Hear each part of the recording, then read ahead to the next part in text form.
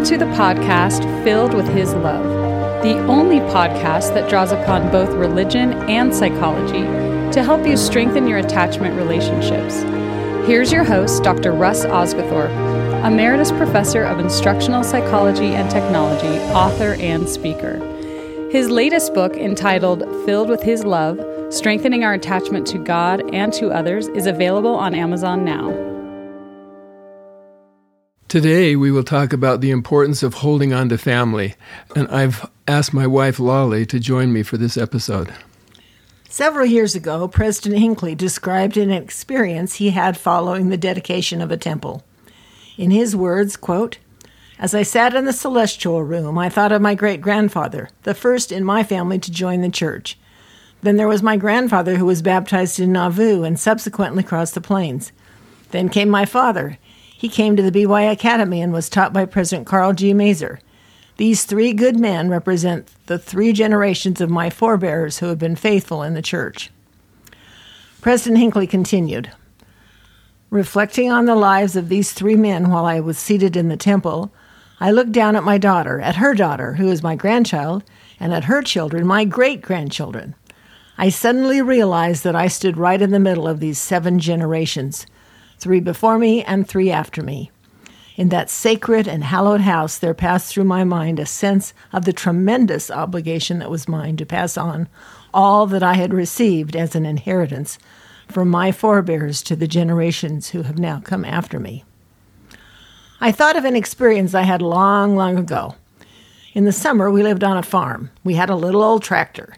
There was a dead tree I wished to pull. I fastened one end of a chain to the tractor and the other end to the tree. As the tractor began to move, the tree shook a little, and then the chain broke. I looked at that broken link and wondered how it could have given way. I went to the hardware store and bought a repair link. I put it together again, but it was an awkward and ugly connection. The chain was never the same. As I sat in the celestial room of the temple pondering these things, I said to myself, never permit yourself to become a weak link in the chain of your generations. It is so important that we pass on without a blemish our inheritance of body and brain, and if you please, faith and virtue to the generations after us." In the book Filled with His Love, and in this podcast today, we talk about attachments. I cannot conceive of a more powerful metaphor for attachment than the chain that President Hinckley refers to. One link firmly attached to another link after link, generation after generation. Like President Hinckley, we can envision 3 generations before us and 3 generations who've come after us.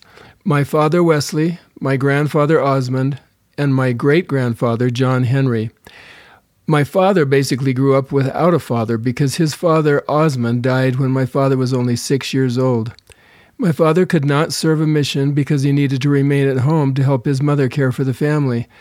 Then, after he married my mother, they had 2 daughters, and he was immediately called to serve in World War II, fighting in Okinawa, the bloodiest battle of the entire war. My grandfather Osmond died at the age of 34 and left his wife Bessie pregnant with their 5th child. Everyone who knew him spoke of his total devotion, not only to the Lord, but to his wife and children.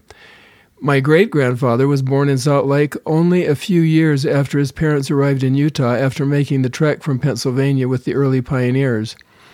He served, and listen to this, for 37 years as leader in the Sunday school, 35 years in the Elders Quorum presidency, and 20 years as the choir director. Obviously, these things overlapped some. And my favorite fact about him, in his lumber mill, he actually sawed some of the steps for the Salt Lake Temple. What about your ancestors? As a woman, I've noticed that most of my female ancestors have very little written about them. Only birth, marriage, and death dates accompany many of my great-grandmothers. Thankfully, my dear mother, Lola Hanson Sedgwick, wrote her own history and compiled photos and stories for her posterity to get to know her. The record is comprehensive, but anyone who knew Lola Hanson Sedgwick has their own story to tell. To this day, I still have members of our ward come to me to recite a memorable story, most often on Fast Sunday, if the testimonies are slow in coming. My mother always jumped to her feet to bear her testimony and suggest, in a forthright way, that they, too, never waste a precious moment, she would say.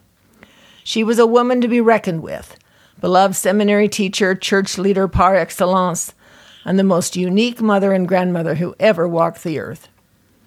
She would inquire of each grandchild as they walked through the door and say, quote, "Now open your mouth and let me see if you've been good," she'd say, quote, the answer always being, "I thought so."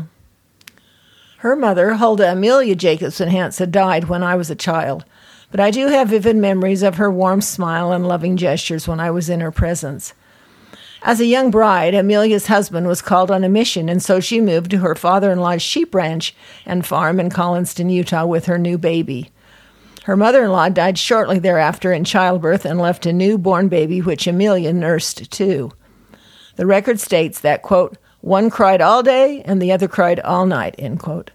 Along with caring for 8 other children, I can hardly imagine what that would have been like, doing all the household chores and sewing for the ranch hands too.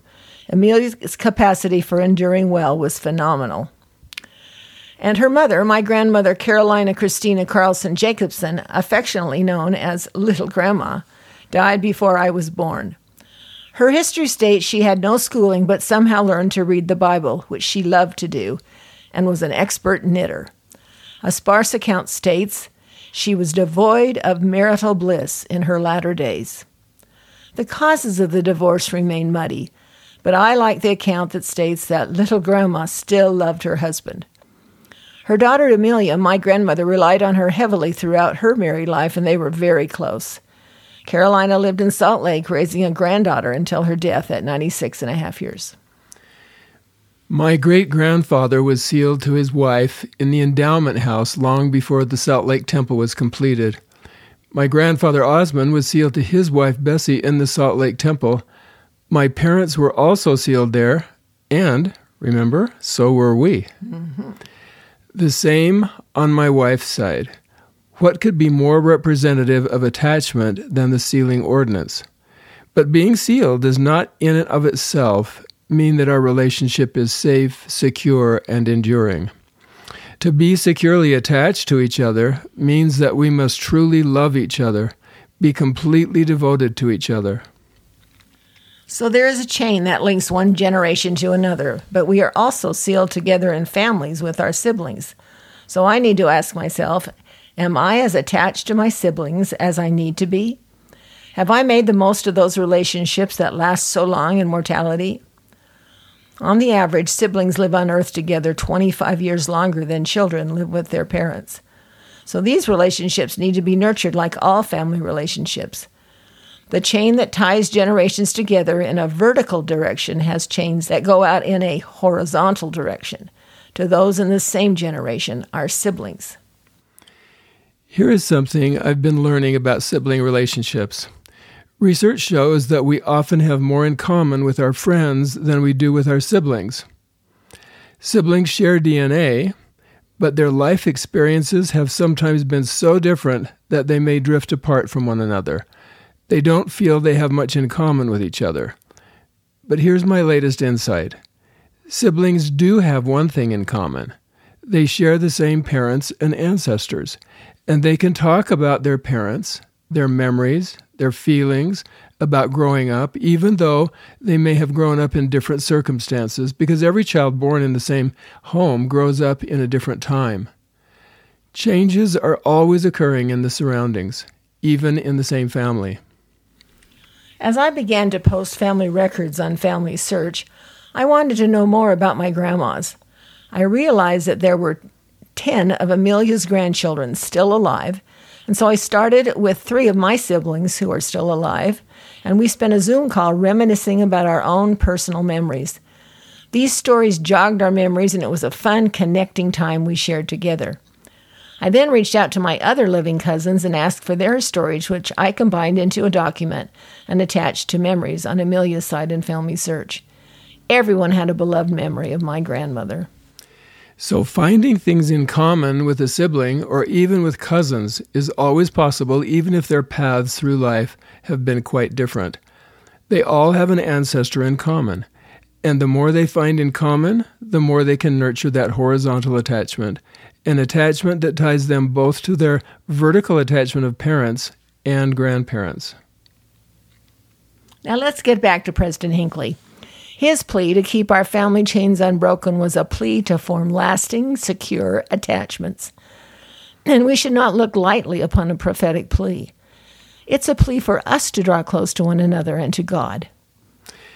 And there's no question in my mind that when we draw close to our ancestors, we will also draw close to God. And the closer we draw to God, the more we want to share His love with those around us, with our children and our grandchildren. I thought the other day that one of the blessings I treasure most is the gift of watching our children grow to adulthood, and then watching their children also grow to adulthood. I believe it's a priceless gift. Yes, and we somehow are miraculously permitted to see all of the faithful actions of our posterity. Every good thing each one does seems to build upon all that has gone before. It's quite impossible to explain, but it's true. It's something like the concept of being added upon. We come to earth, have kids, our kids have kids, and their kids have kids. It's like a piling up of blessings. Yes, and they sometimes even name their kids after the ones who came before, like little Amelia, our great-grandchild, who was named after me and my grandmother Amelia. Somehow I lucked out. My full name is Lola, after my mother, and Amelia, after my grandmother. What a legacy to live up to. This is attachment at its strongest, generation to generation, back to ancestors and forward to posterity. On and on in the unbroken chain, just as President Hinckley said. And always up to God. That's the beauty of these attachment relationships. They're everlasting because they come from God. They don't just come from parents and grandparents. They come from our heavenly parents. And so, we hope that today you've been motivated to strengthen some attachment in your chain of family relationships. We hope you've been prompted to be a strong link in the chain. And we hope that through all this strengthening, you will draw closer to the source of our joy, our Heavenly Father and His beloved Son.